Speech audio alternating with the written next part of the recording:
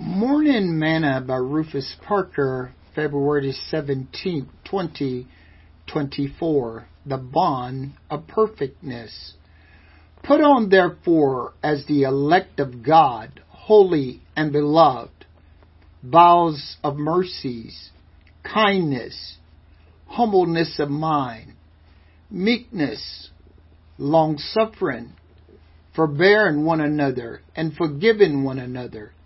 Even if any man have a quarrel against any, even as Christ forgave you, so also do ye. And above all these things put on charity, which is the bond of perfectness. Colossians chapter 3, verses 12 through verse 15. Today's morsel. How many of you have ever gotten super glue on your fingers and then you touched another finger? Stuck pretty good, didn't it? But other things, it will not hold no matter how much of it you may apply. Paul says that when it comes to love, that it is the bond of perfectness, and it will hold you to whatever you attach yourself to.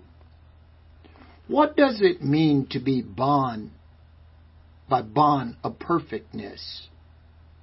It means that because God is love and that He is perfect, if we attach ourselves to Him, we too can become perfect. When we are baptized in Christ, we are putting on Christ. And when we put on Christ, we are putting on love. And this is what holds us together, His love.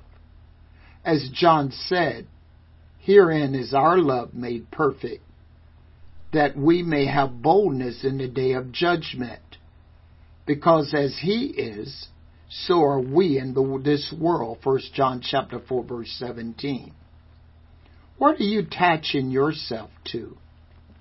Sing this song with me today. Hold to God's unchanging hand. Hold to God's unchanging hand. Build your hopes on things eternal.